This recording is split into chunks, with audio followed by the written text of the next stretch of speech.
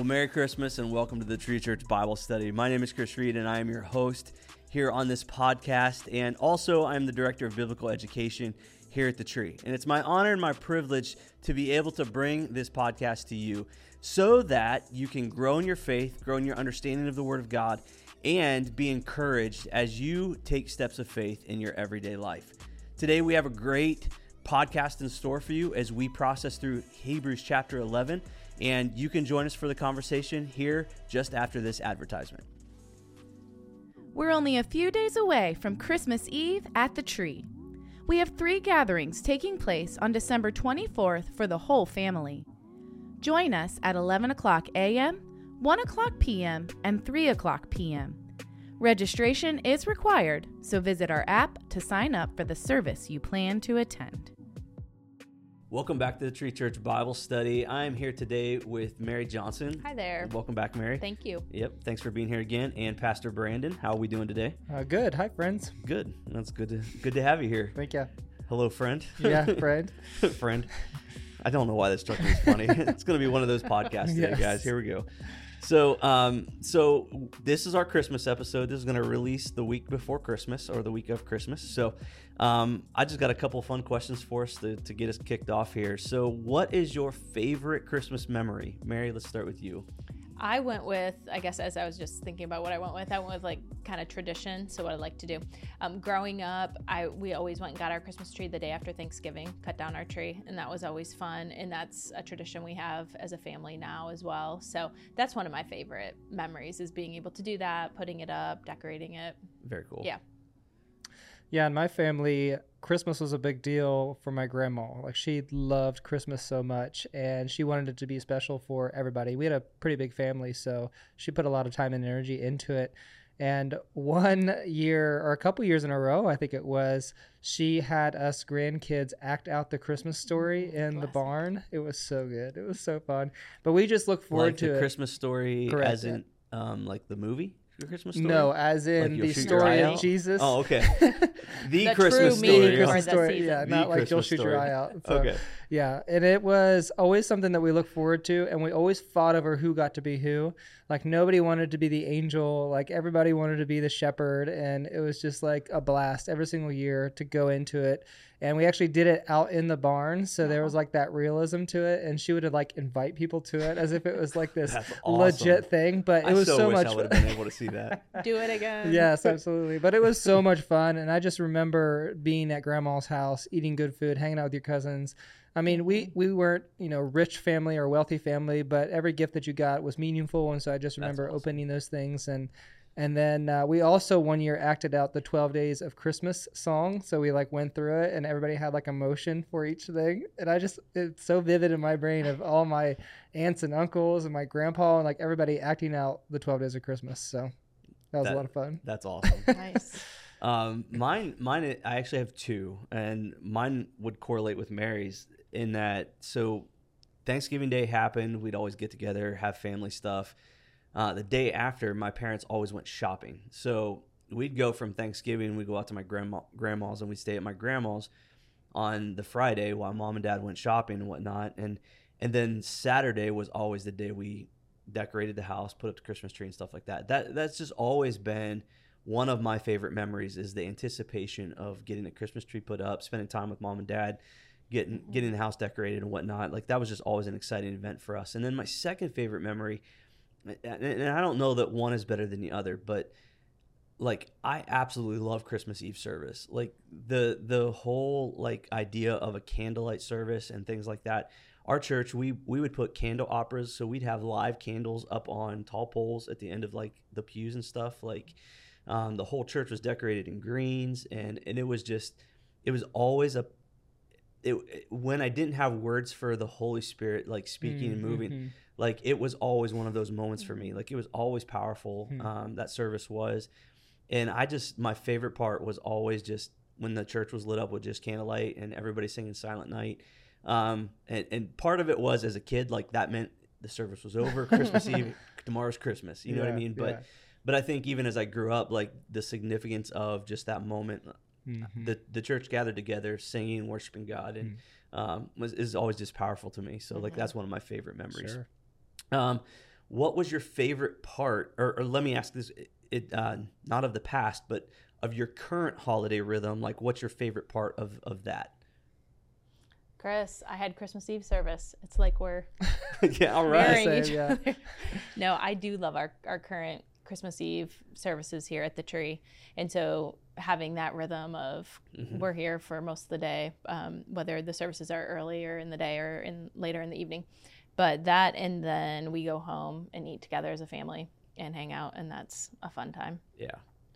Yeah, for me, I love giving gifts, and so Christmas is like the perfect opportunity to just be kind of generous in that way and think outside the box and how you can bless somebody's life. And even watching my kids open presents is always fun. Like, we're kind of beyond the Santa phase, but to them, that was the excitement of, oh no, it was there, it wasn't there, and now it's there, and now I get all these elaborate gifts. So that's always fun for me.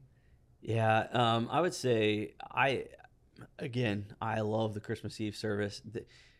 What's funny is, like, another part of Christmas Eve for growing up for me was my dad was always such a mega volunteer at our church. So it was always going early with him, getting things set up, getting things ready. And so there was always a level of like, hey, this is tired. Like, I'm tired. Like, this is, but you're so excited and you're so anticipating everything. And what's crazy is that rhythm kind of continues over. I'm not exhausted in a bad way in any way, but Christmas Eve day is usually like you got a lot of family stuff going on, but there's always the excitement of that, and that usually takes a little bit of work. And then you come and you spend all the time at the services getting things ready and doing all of that, and so there's always excitement with that. So like those things stick out to me, and I love that mix of exhaustion and excitement and adrenaline, like that kind of part of the Christmas Eve. And then the letdown of it is like just where you just sit down, you relax, you drink a cup of coffee, and you just kind of like I love that part of Christmas rhythm. So Sure. That's not super spiritual, but a lot of spiritual things around it, but I like the adrenaline rush of Christmas. Nice. The most epic Christmas present you've ever been given? One year, my parents bought me generously a bike with a radio on it. Whoa, And I I didn't even always- know they were. yeah. Had those things. Nice. It's like an AM, FM like radio that attached to the handlebars. And I was so excited and remember riding that thing around everywhere. I had that bike for years. I think I wrecked it at one point in time and destroyed it. But I remember going to the library with it, like just so many fond memories of riding my bike in the community. And that was so generous of them to think about me. I know the radio part is hysterical, but I loved it so much. That's awesome. Yeah. I wish I could see you right Picturing now. me, aren't you? Yes. Playing your music. The radio blaring as you're going down the To street. the library. Oh, gosh. Mine isn't as cool, but I love it still. My mother-in-law got me one year, a couple years ago, a KitchenAid mixer, and Nice. I used it. I burned it out, Oh, but I have another one now. Nice. But yeah, I love that present. that's awesome. Yeah. Man, I don't know. It's my question. I don't know my answer to it. So you guys probably do not remember this movie. Do you guys know the movie Rad? It was a BMX movie, and I faintly. loved I feel like it. I faintly remember it. It's a cheesy late 80s movie, and it's on Amazon Prime now. You can go and Oh, watch it. You boy. can rent it. And I've been dying to rent it again and see if it holds up. But I absolutely love that movie. And one year for Christmas, I got a bike that was like from that movie. Like, and Nice. so like, BMX. yeah, BMX bike. And so I loved BMX. We I should loved have hung riding out bikes. with our Yeah. bikes. We should've. You guys were destined to be friends. I was still a freshman. I was a freshman in college, and I was still riding BMX. Sure. So still Yeah. building jumps, still Yeah. hitting my head off the ground a lot. But Yikes. yeah. So, well, I hope you enjoy our Christmas memories. So, okay. So today we're going to be picking up in probably one of the most iconic passages in the New Testament, Hebrews chapter 11, where we're looking at what's considered the Hall of Faith. And so we're going to be processing through this, and it's got so much to say about the importance of faith and how faith plays out. But what I want to do is I just want to remind us, the call that the writer of Hebrews puts before us, the thing that he's asking the audience, the original audience, and us to remember is that through difficulty, through trial, through struggle, there is a call to remain steadfast and faithful to Christ. That Christ is one, essentially, he has created a way for you to have new life. He won the victory. He is the one who saves and redeems God's people. And the way that we apply that to our lives is by trusting and putting our faith in him. And there is temptation, and I think we could all say there is temptation when it gets hard to not hold fast to that faith, to want to do the easy thing and to kind of want to draw back from that. And the writer of Hebrews is like, no, like stay the course, stay faithful, and hang on. And now he's going to go through and he's going to give example after example of people who, and not just people, of ways in which the people of God have held fast to faith throughout their history. So if you've never read it before, you're in for a treat. We're going to go through a lot of Old Testament stories today. And we may not talk about the details of all of them, but you get to hear a lot of the details, even just in the passage itself. So let's pick up in verse 1. Now, faith is the assurance of things hoped for, the conviction of things not seen. For by it the people of old received their commendation. By faith we understand that the universe was created by the word of God, so that what is seen was not made out of things that are visible. Now, he starts off right away from the beginning. He's like, in the beginning, when God created the earth, he created it by his word, something that was invisible to make what was visible. And he says all of the people of old, which I kind of already explained, received their commendation by living out of this faith. When we think about faith and we think about the idea of the invisible versus the visible, the assurance of something that's not seen, it can give off the impression, it can kind of make it feel like what he's saying is that faith is something that is blind. I mean, if something's not seen, we're blind to it, right? Like that's a fairly safe estimation. Is faith, when we think about faith, and as we think about and try to define what faith is faith blind? Is there a level of we just have to accept these truths, we just have to accept the things of God without any evidence, without any thought to our rational mind? Like, does faith negate rationality and thinking? Like, and this is, I think, a common. It's a common conversation. It's a common topic that people talk about when it comes to faith. What do you guys think about faith being blind versus using our rationale, that type of thing? Yeah, I just put, regardless of whether we know the precise outcome or not, I feel like, when we're asked to put our faith in maybe an action step or something that God's calling us to, we might not know the precise outcome of what that's going to, or how that's going to pan out. But our faith tells us a couple different things that makes it not blind, in essence, like that in the past, God has been faithful, and we'll read a lot of those stories, that God has been faithful in the past to deliver people in that same promise, in that same truth. Maybe they didn't know the full picture. Maybe they never got to discover the full picture. But in faith, in their faith action, God was able to fulfill the things in their lives if they stepped out and trusted in him. And so we can look to those examples, maybe even examples in our own lives of times that we've done that. And so that's hard evidence for me in those seasons of God has been faithful in the past. But also that God rewards those, as it says a little bit later, who seek him, that there isn't like this blind all the time, never rewarding promise of God. God is faithful to work out all of these situations in our lives, maybe not to the outcomes that we would choose, the expectations that we have. So we have to kind of be open-minded in that regard. But those things are things that I constantly look to assure me that, I'm not doing this blindly, that God has been faithful in the past. He's going to continue to do that. And that he rewards those who earnestly seek him. Yeah.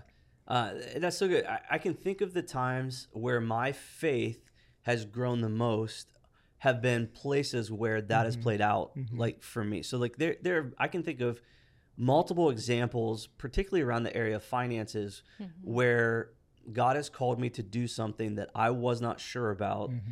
And in my obedience, he proved himself faithful. Mm-hmm. Right. He demonstrated that he would come through, Mm-hmm. so that the next time that rationale doesn't play out for me, Sure. you know what I mean?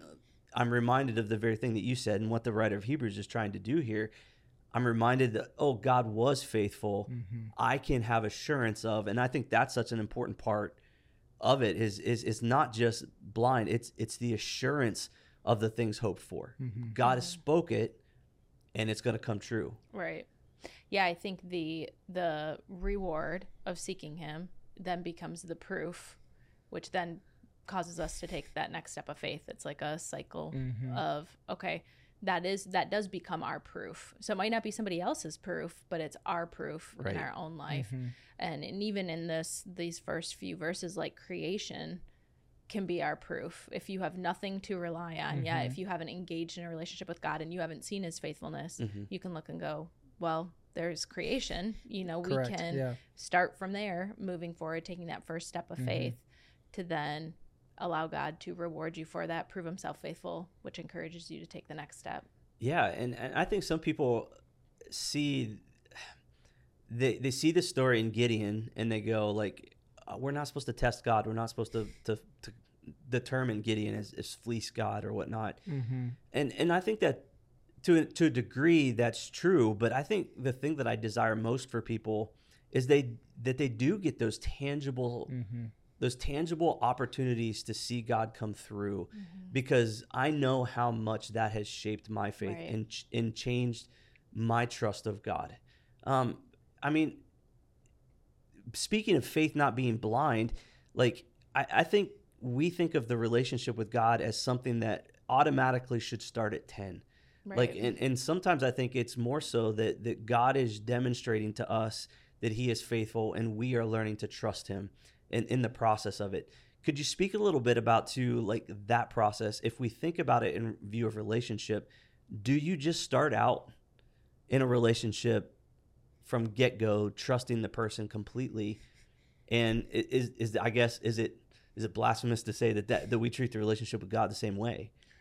Yeah, it's tough. I would say, as you guys were even talking earlier, that first step to choose God, to follow after him, to be in relationship with him, probably is, I would say, one of the more tougher decisions in our life, because we don't have anything to base it off of. Yeah.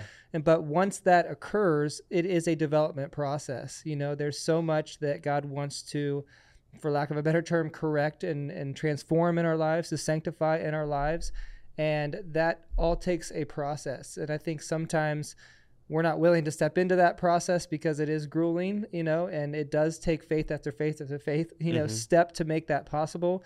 But I do think it's development. I do think it's a process. And the more that you learn to trust and develop in that relationship, to trust that God is good and that he's going to come through on his promises, I think that certainly helps continue to create that development. Mm-hmm.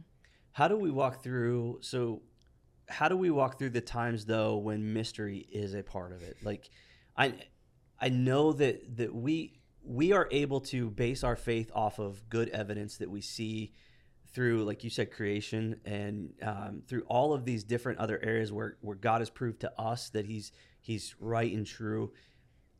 But what about the moments where there is mystery? Like, how do we process faith?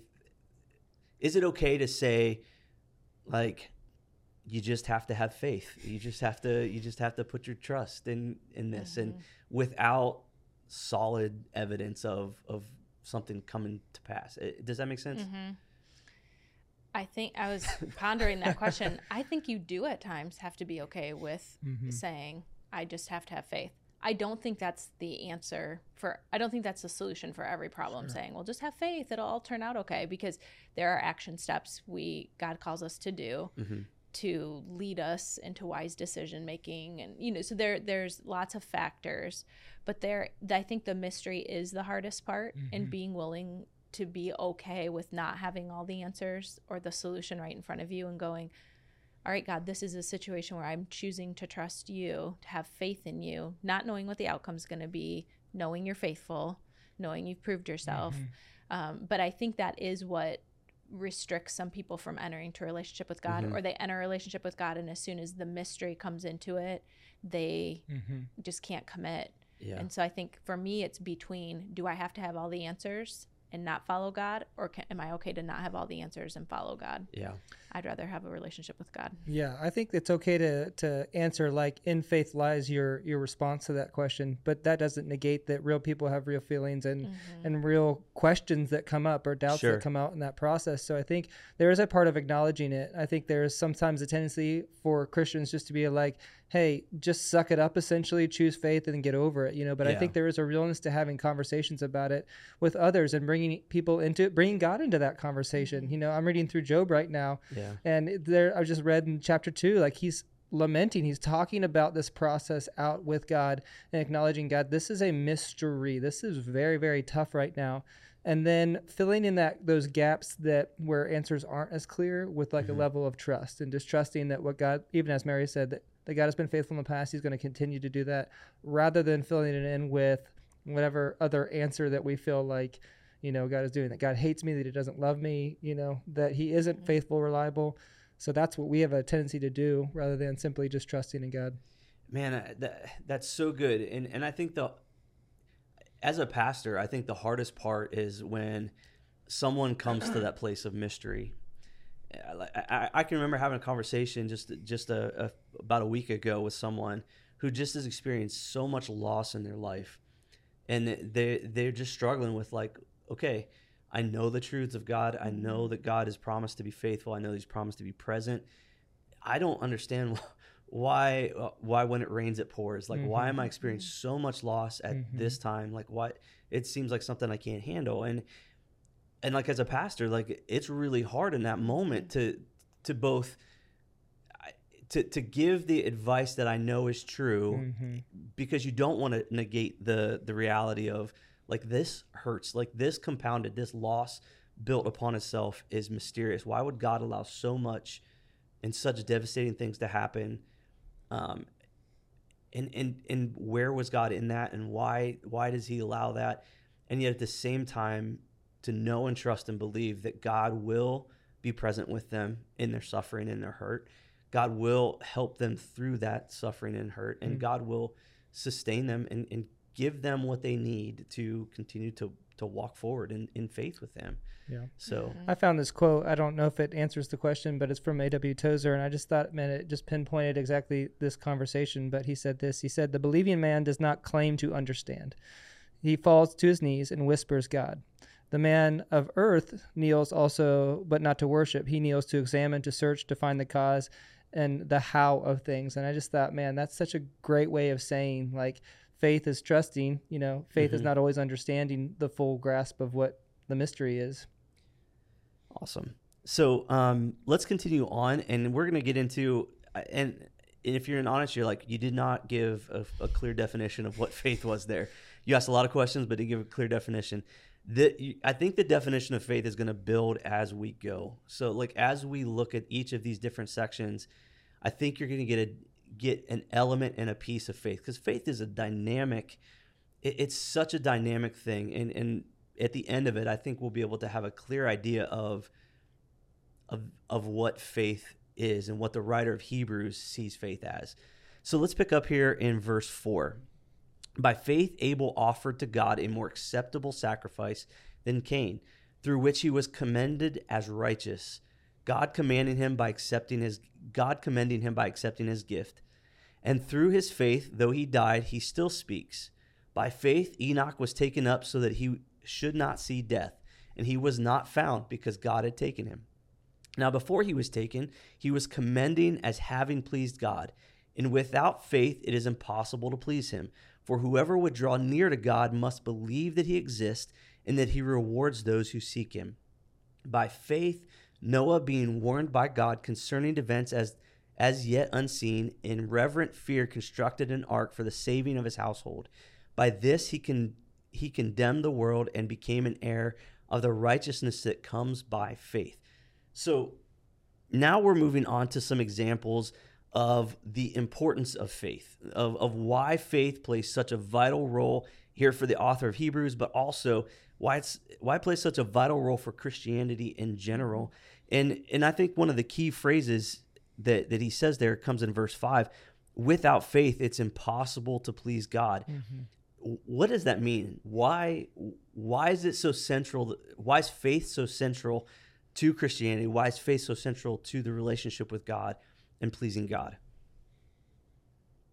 I think it really is the form of trusting God and taking that step in the relationship. Sure. Because you can recognize God as God, but it's something different to say, but I trust you with my life, and I trust you with the outcomes of things that I can't control in my life.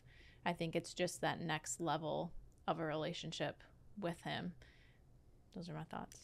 Yeah, it's hard to have any sort of relationship without that. He uses the word impossible, or the writer of Hebrews uses the word impossible, and that's such an interesting word, because it sometimes feels like it prohibits anybody from experiencing, because we all have lack of faith at times, but genuinely, I think it's just like faith, or our relationship with God is built primarily on faith. It's why we were drawn to him. It's why we take the steps that we do.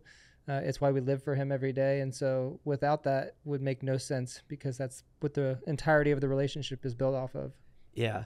I think about the Greek word for faith is pistis. And it's, scholars have spent a lot of time trying to really define kind of what faith is. Is it trust? Is it loyalty? Is it a belief, an assent to a belief? Is it, like, what exactly is faith? Is it, if I said is it an object? Would you understand what I mean by that when I say that? Like, is faith something that stands over and apart, like almost like a gift that's given to us in that way? And so scholars have really wrestled with what the real heart of this is. But I think the idea of trust and dependability and that idea of looking to God and believing that he cares and that he's going to be with us and for us, like that he's going to come through on and that he's true to his word. I think really best. I really like that definition of it, because it does take us back to the place of relationship with God, and that really is the heart. And can you have a relationship with somebody without trust? Not a good one. Not healthy. It can happen, but it's not healthy for sure. I was gonna say, can you have a healthy relationship without trust? What part, thinking through you guys' relationships with the people that you're in relationship with, what part does trust play in that relationship for you? Yeah, those words that he uses in verse 6, sure and certain, like, I think that kind of narrows it down for me.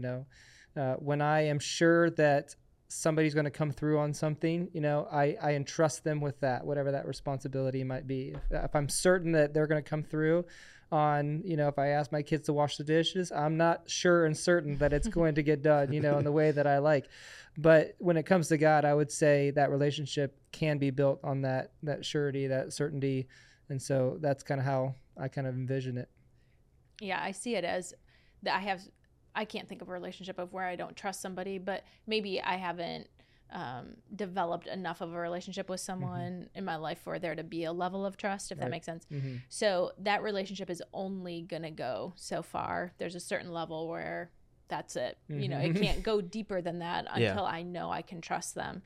And so when we think of healthy relationships, I think that has to be the ability to trust God and know that he is faithful and trustworthy.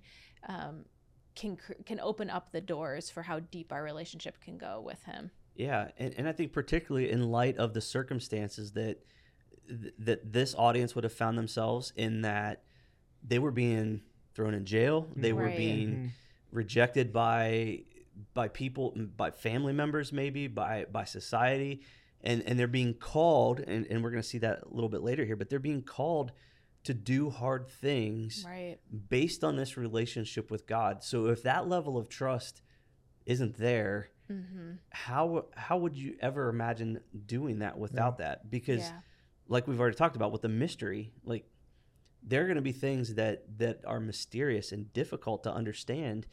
And if we can't fill that gap with trust, like you're right. I don't think we can go to the level of relationship that it takes.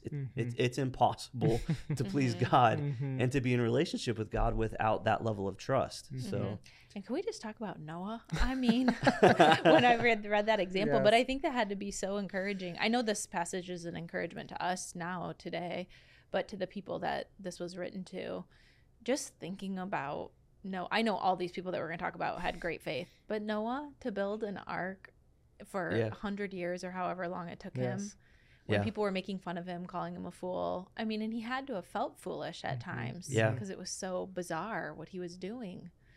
But then to see the payoff, I mean, how encouraging. Yes, absolutely. What a faith builder. Yeah. Well, and even to bring it into our context, at times people look at their budget and go, to tithe is foolish. Like to give of my time is foolish when I'm so busy. And yet God calls us to do these things. And the faith comes in when we go, okay, this looks ridiculous, right? But I'm going to trust that what you say will pay out for the promise that you give, the blessing. So, all right, let's continue on into verse 8. By faith, Abraham obeyed when he was called to go out of a place that he was to receive as an inheritance. He was called to go out to a place that he was to receive as an inheritance. And he went out, not knowing where he was going. Imagine that. I want you to go east. Start walking. Start walking. By faith, he went to live in the land of promise, as in a foreign land, living in tents with Isaac and Jacob, heirs with him of the same promise. For he was looking forward to the city that has foundations, whose designer and builder is God. By faith, Sarah herself received power to conceive, even when she was past the age, since she considered him faithful who had promised. Therefore, from one man, I think I jumped something here. Therefore, from one man, and him as good as dead. How would you like to be described as that? You're so old, you're as good as dead. From that man were born descendants as many as the stars of heaven and as many as the innumerable grains of sand by the seashore. These all died in faith, not having received the things promised, but having seen them and greeted them from afar, and having acknowledged that they were strangers and exiles on the earth. For people who speak thus make it clear that they're seeking a homeland. If they had been thinking of that land from which they had gone out, they would have had opportunity to return. But as it is, they desire a better country, that is a heavenly one. Therefore, God is not ashamed to be called their God, for he has prepared for them a city. So, a lot of what we're seeing in this section, in these passages, we're talking about Abraham, we're talking about Sarah, Isaac, Jacob. We're talking about all of these different people who have been called out of something, but called to something. So Abraham was called to abandon his father's land and to go, and that God promised to establish. So he was going to be given a land. He was going to be made a father of many nations. And we can talk about the impossibilities of all of this here in a second. I mean, he was as good as dead, and he didn't have a son yet. So, but he's called out of this place for the promise of something else, for the promise that one day he would have a people, for the promise that one day that people would be, that the Savior would come from that people, that they would live in the land that God was going to give them. All of these things were far off, and yet there was still this idea of like, you're going to abandon this and go to this. So faith has this idea, or the writer of Hebrews is giving this idea that to have faith means to abandon one thing for the promise of another. So there's a cost to faith. Can you guys think of any ways and that would be practical and applicable today? Like, is that something that God just did with these so-called quote unquote heroes of the faith, that he called them to do these crazy, amazing things? And faith doesn't contain that level of abandonment for the sake of something else, that trade-off? Or do you think, no, this was a long time ago, we don't do that anymore? Well, And up until this point, I failed to see the big picture story of what God was doing and how he continues that story through us and through us. And clearly after Jesus Christ, some of that changed because we're putting our faith in Christ to be able to work through us. And they didn't have that at that point in time. But it was amazing for me to be able to see that they were all taking steps to push that faith forward, to push God forward in all of those generations. Nowadays, then handing that off to us as a baton to say that we're going to continue doing that. And we might not see what's going to happen 100, 200, 300 years later, if that's still a thing that's going to happen. But we're still given that responsibility of taking that faith and pushing it forward into this next generation. And I just think it's so cool to see it as a whole story versus this is something that God did uniquely back then, and that really doesn't apply to us today, but we're all a part, all the bodies a part of that story of moving him forward and continuing to bring more people into that relationship with God. Well, we, as the discipleship department, get a unique opportunity to be part of that process and to be part of that continued story. And I know that we have regular conversations about what it takes to do that, to accomplish that. And honestly, the cost that it takes to see this play out in people's lives. Can you give some examples of things that you think, and like I said, I know we've all talked about how things have to change in people's lives for them to truly grasp onto faith. What are some things that we see need to be addressed, need to be abandoned for the sake of grasping onto the promise that he says, that the better country, the heavenly one? Yeah. I think abandoning the culture that what culture is trying to push on us now. So there's so many facets to that. But even as you were asking that question, I was thinking of conversations we've had with our kids. And I remember my parents having with me when they're in school, and it's so difficult to live a life that looks different from what somebody else is living. And it's hard as an adult too. Right. But, you know, I look at myself, I'm surrounded, I work here at the Tree. So I have staff who have the same beliefs and are heading in the same direction. So I don't have to stand up for my faith as much here as even my kids do in school. And so telling them, no, you can't do this, or you can't dress this way, or you can't have these experiences that some of your friends are experiencing, and don't worry, there's a better payoff. Like that's really hard to tell them now. But saying like, this is for your good, because you will experience a better life if you refrain from some of these things, or start implementing some of these habits into your life.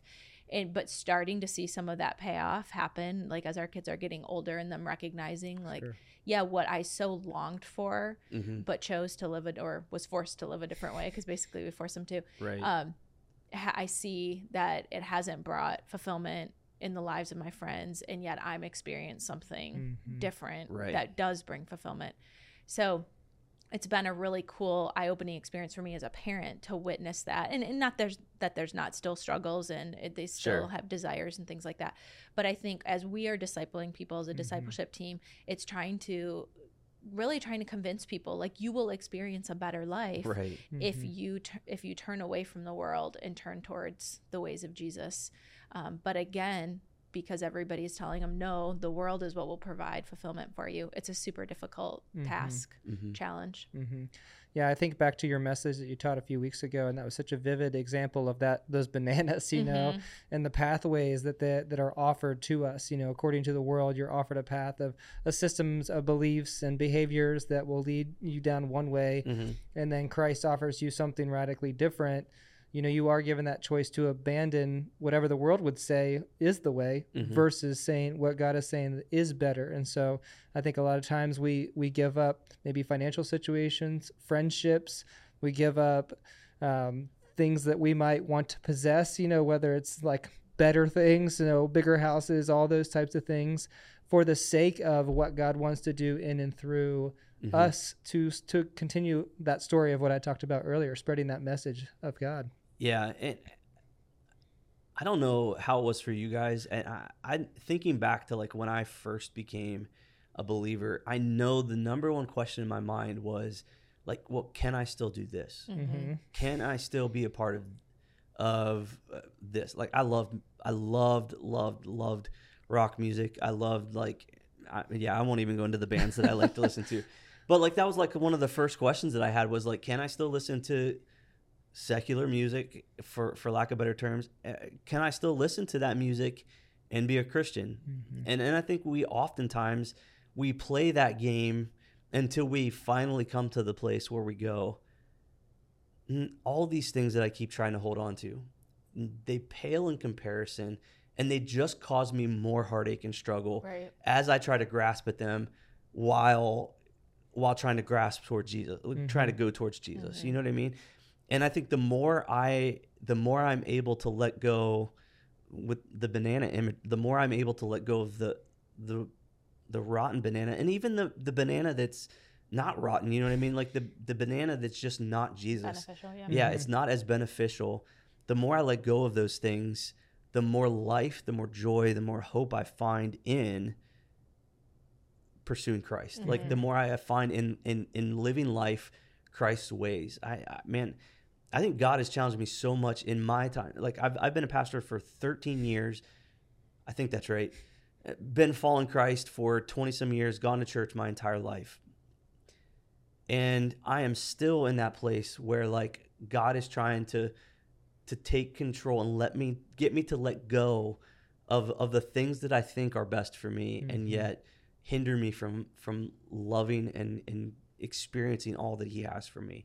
And so like I feel the pain of people as they wrestle with this, but man, I so desire to let it go. And I so desire for people to let it go so that they can experience that life that only faith can give.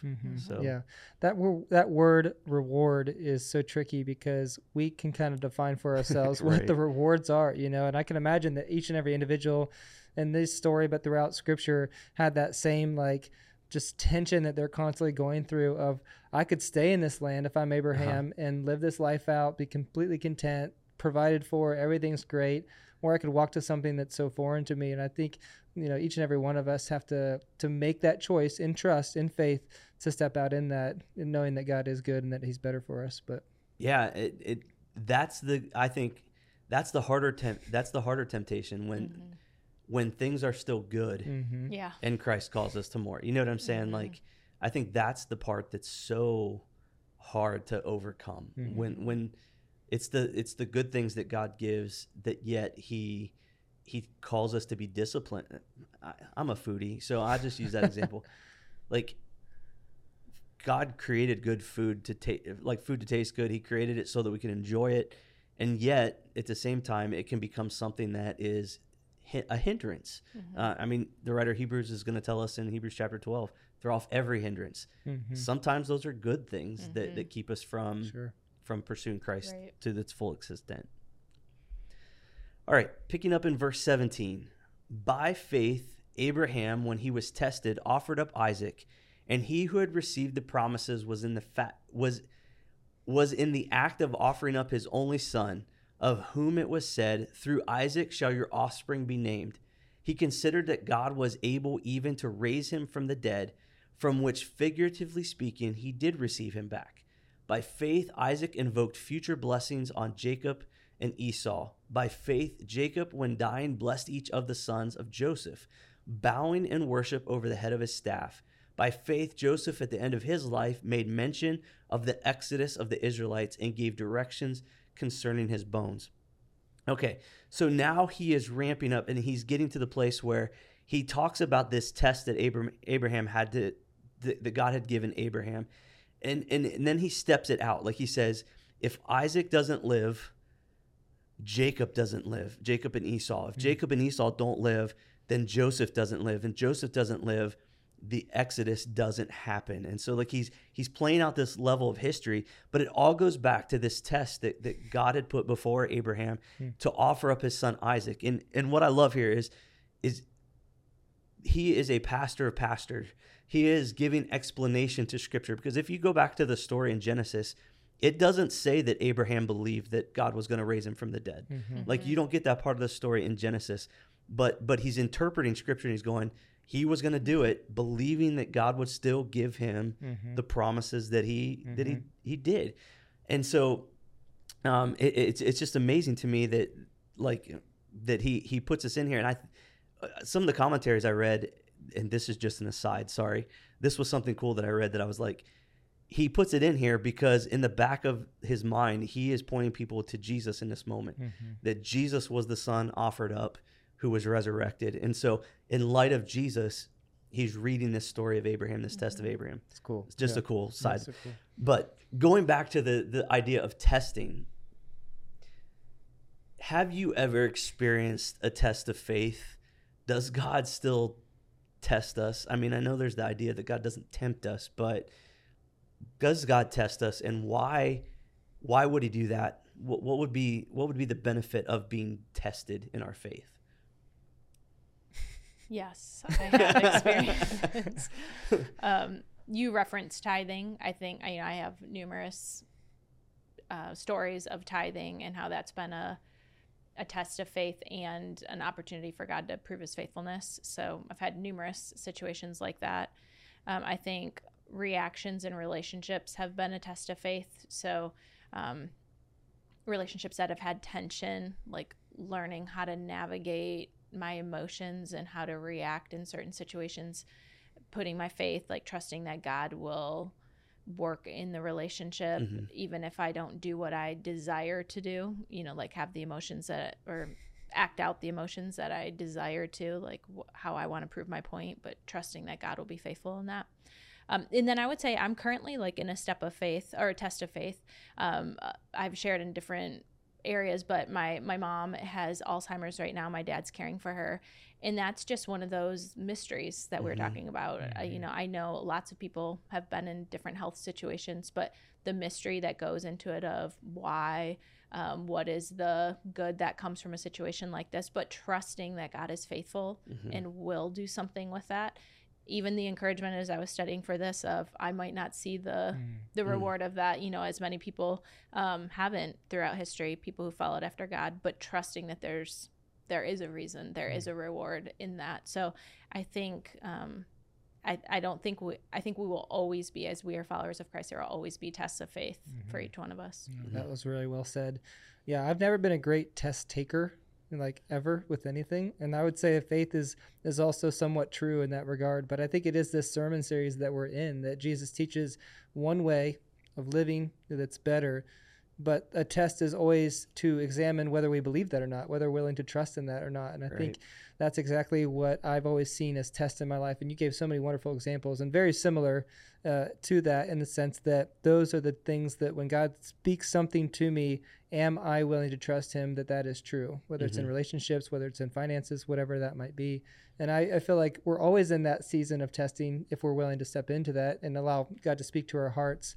But knowing that God is true to whatever he says the outcome is going to be if we follow in those things. Yeah. Is it, I can't remember off the top of my head. It's either Peter or James. He goes, and the result of being faithful in suffering is for the tested genuineness of our faith. So the benefit or the outcome of faith is the testing of its genuineness in our lives. You said it. Do we truly believe and trust that God is going to do good out of these difficult, trying circumstances of our lives, these tests that we experience? And I think that, like, we hear that and we go, well, why does God need to prove our faith? He already knows our faith. God does. We need to understand. That's so true. The level of our faith. Why? Not because God condemns when we fail, but God demonstrates and shows when we fail so that we can adjust, repent, and have a genuine faith, so that we can live an entire lifetime through thick and thin, through, like, I think of the marriage vows, like through sickness and through health, so that nothing would take us apart from God. And so there's this idea that testing, you're right, we get this bad taste in our mouth that testing is something negative, but I think it all stems from this fear of, oh man, I'm going to fail that test. I'm not going to do well on that test. Right. But it's not a condemnation thing with God. It's this is where we're at. Now let's learn to let's learn to trust and let's grow. And so I can think of so many times in my life where that has been the case where God has been like, you failed that test. And I instantly want to go to shame, and I want to go like, Sure. I'm worthless. Like, I'm not good at this. Like, I'm not a great Christian. I'm not. And God is like, no, hold up. Like, take a step back. I love you. I'm with you. I've not abandoned you. Now, let's deal with the things that need to be dealt with so that next time you respond with a genuine faith and belief and trust, if that makes sense. Totally. Yeah. And I wonder too, I don't wonder, I know at times some of the tests in my own life are, and some of the mystery is to provide so that I will fully rely on God. And not come up with, I love coming up with my own solutions in life and my own answers and like figuring things out and being proactive. But I think I know a lifelong lesson God is teaching me is, no, this isn't something you can solve. This is going to cause you to have to consistently come back to me and rely on me. And I think about that a lot in different tests of life. Is this so that I'll rely on you, God? You know, what is what are you doing in my life? Why am I experiencing this? And it could be just so that I'm learning I can't solve this on my own. Or eventually you don't want to, you know, that, right. Why would I want to try to find a solution? Yeah. Because I think that is the myth sometimes, that if I do control it, that I'm going to somehow produce something better in this situation. And the truth is understanding that God wants to invite you into that relationship because he understands that in that relationship, life is better. You know what I mean? That our faith is better. So, yeah. That's the perfect segue into what we're about to get into. So we're halfway through this chapter, so we've got a bit to go here, but that's going to segue perfectly into the next portion that we're going to be reading through. He says, by faith, Moses, when he was born, was hidden for 3 months by his parents because they saw that the child was beautiful and they were not afraid of the king's edict. By faith, Moses, when he was grown up, refused to be called the son of Pharaoh's daughter, choosing rather to be mistreated with the people of God than to enjoy the fleeting pleasures of sin. He considered the reproach of Christ greater wealth than the treasures of Egypt, for he was looking to the reward. By faith he left Egypt, not being afraid of the anger of the king, for he endured as seeing him who is invisible. By faith he kept the Passover and sprinkled the blood, so that the destroyer of the firstborn might not touch them.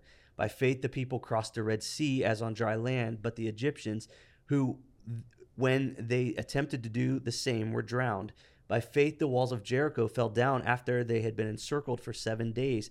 By faith, Rahab the prostitute did not perish with those who were disobedient, because she was given a friendly welcome to the spies. So we are, the writer of Hebrews is recounting the Exodus story here, and he's going back to this place where he's with Moses. Moses, who was abandoned as a baby, he was given over and put in the river, the Nile River, so that he wasn't killed, because the parents it says that they were not afraid of the king's edict. They did have a level of courage, but at the same time, they put him in the river because they didn't want him to be killed. Right. Yeah. The Pharaoh's daughter collects him, takes him home, and what we see is that over Moses' life, though he was raised in privilege, he begins to understand who he is, what he's from, and he abandons that partly out of fear because he killed somebody and he was afraid, and so he ran away, but partly out of, like, he came to realize that God was calling him to be faithful to his people. And so Moses abandons, like what we talked about, he abandoned one thing, the privilege, for something else. And so it was this faith that saved Israel from slavery. It was this faith that led Israel through the wilderness. And so faith, again, plays this prominent role in the history of Israel, of God rescuing, his redeeming. But what I find really intriguing is when they get to the part of the story where you would think that he continues on, not from Moses to Rahab, he continues on, you would think that he would go to Joshua, because Joshua is the one who marches around the city of Jericho. He's the one who leads the army. He's the one who brings the Israelites into the promised land. But instead, he goes to Rahab the prostitute, who helped the spies who came into the land. And if you don't know the story, Moses and the people come up to the land the very first, I think it's the second time, when they disobeyed God. They go back into the wilderness. They're wandering in the wilderness. Moses and Joshua bring them back, and they send in spies again. This time they go into Jericho, and Rahab shelters the spies. She protects them. She helps them escape from the men that were coming to seek them, and sends them off. And she has this incredible moment of like, we've heard what you've done to all of these other nations. We know that God is with you. Just remember me when you come back. When you come back to take the city, keep me in mind. And so this lady who was what we would say is someone of ill repute, is someone who would not be at the top of the list of those deserving to be listed in the Hall of Faith. She is the one listed here, not Joshua, when it comes to talking about the story of being led into the land. And I read about this, and it really stuck. It was really interesting to me that this was, again, sticking with that theme of what the writer of Hebrews wanted his people to do.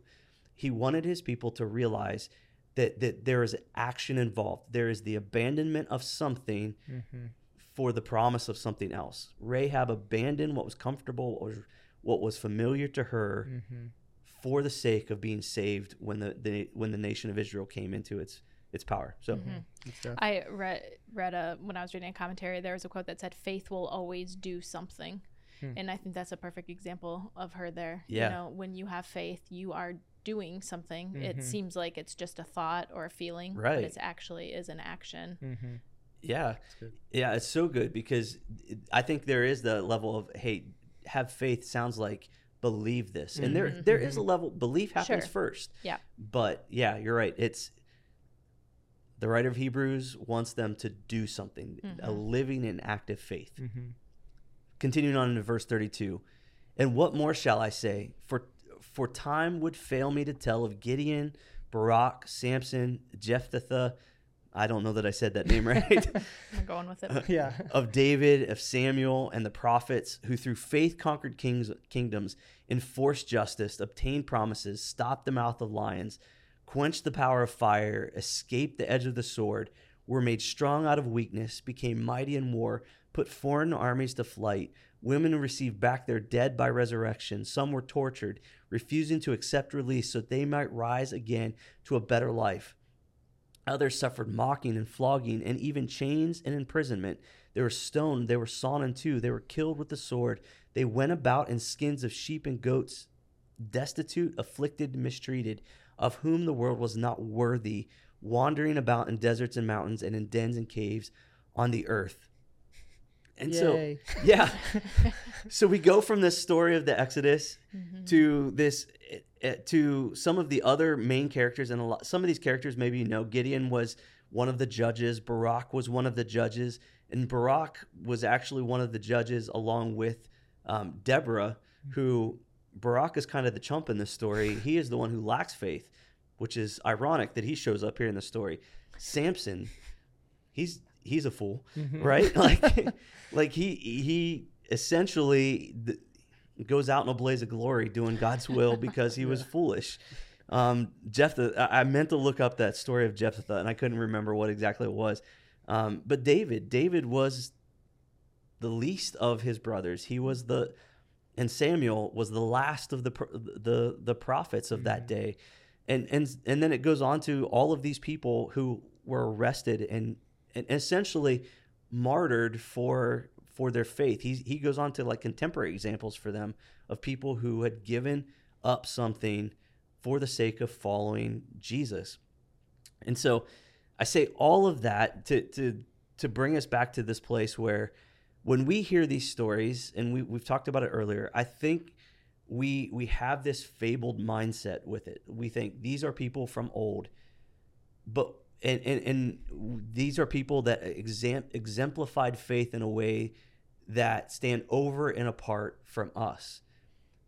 But if you think about the examples that he gives, the writer of Hebrews is actually not giving the best examples always of people of faith. It's the people who made mistakes. It's the people who weren't the most religious. It was the people who, like Barak, like he abdicated his leadership to Deborah in that moment.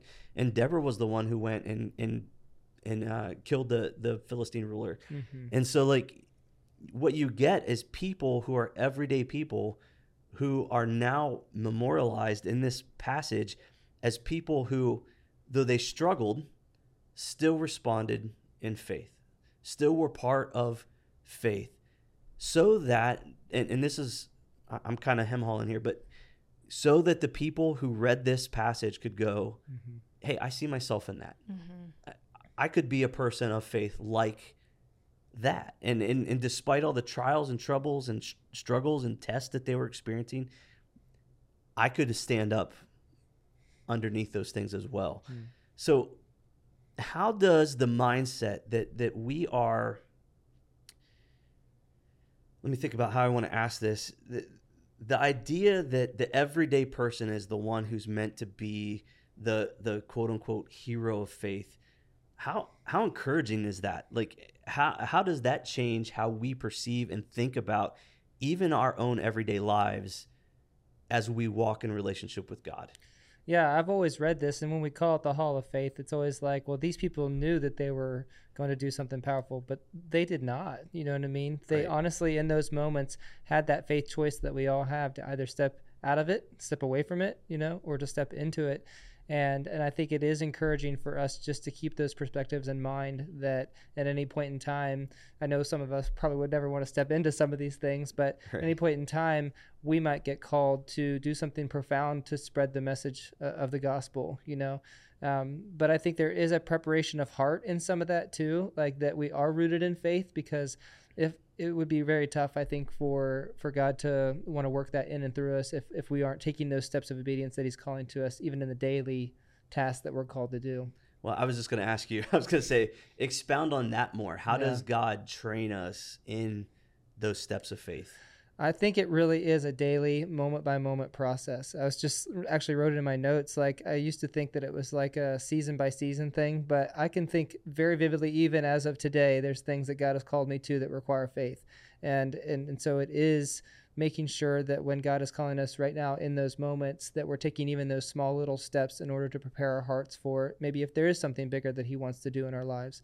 And I think God can, like he used David, can use a heart that is open to that and willing to step into that. So I think it is just being willing to say yes, as Matthew's been talking about. Yeah, I think it's super empowering to think about the idea that God could use people like us to be example for others, a testimony of our faith. And I think even as you were saying, those small decisions that are steps of faith can still have a huge impact on people. And if that passage were written today, some of the names could still be in there, people who've taken small steps of faith, but it has impacted people's lives in huge ways. I know of testimonies of people who've taken a small step of faith and their families cannot believe that they are doing that, but it's changed the course of their family. Their families come to know the Lord through their one little, what seemed to them, little step of faith. Absolutely. That they took. Yeah. Absolutely. I can think of marriages that are still together because someone chose to forgive in a test, in a trial where the other partner failed. I can think of people that come to our church and that are believers now because someone just took the quick step of going, hey, you want to come to church with me this weekend? Like people that have seen their finances transform because they decided, hey, I'm going to put this first, and I'm going to put tithing or learning the process of generosity. I'm going to put that first. And like, it's those things.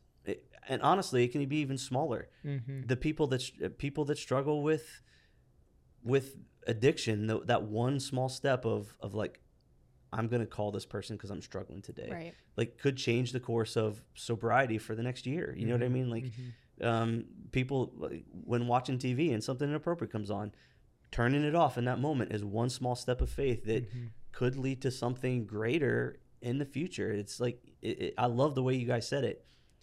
Every single moment of every single day is an opportunity to trust God and to grow in our faith. And so, yeah, great stuff. Like, I thought I had a follow-up question, but I don't. So we're gonna keep going on. We're gonna close this thing out. So, verse 39 and 40. And all of these, though commended through their faith, did not receive what was promised, since God had provided something better for us, that apart from us, they should not be made perfect. So essentially what he's saying is they all had to wait for the fulfillment of the completion of their faith, the completion of the promise.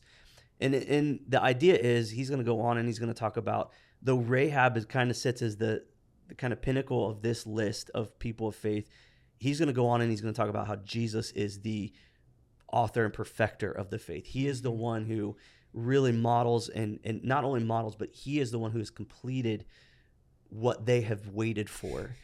And yet at the same time, there's this invite or this idea that we are invited into it now and we're able to partake because they were willing to wait. And I've been thinking about this, and I ask this question to God a lot too.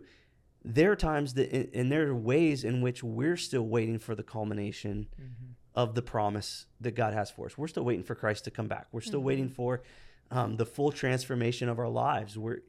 And so we're still looking to the author and perfecter to make us what he meant us to be.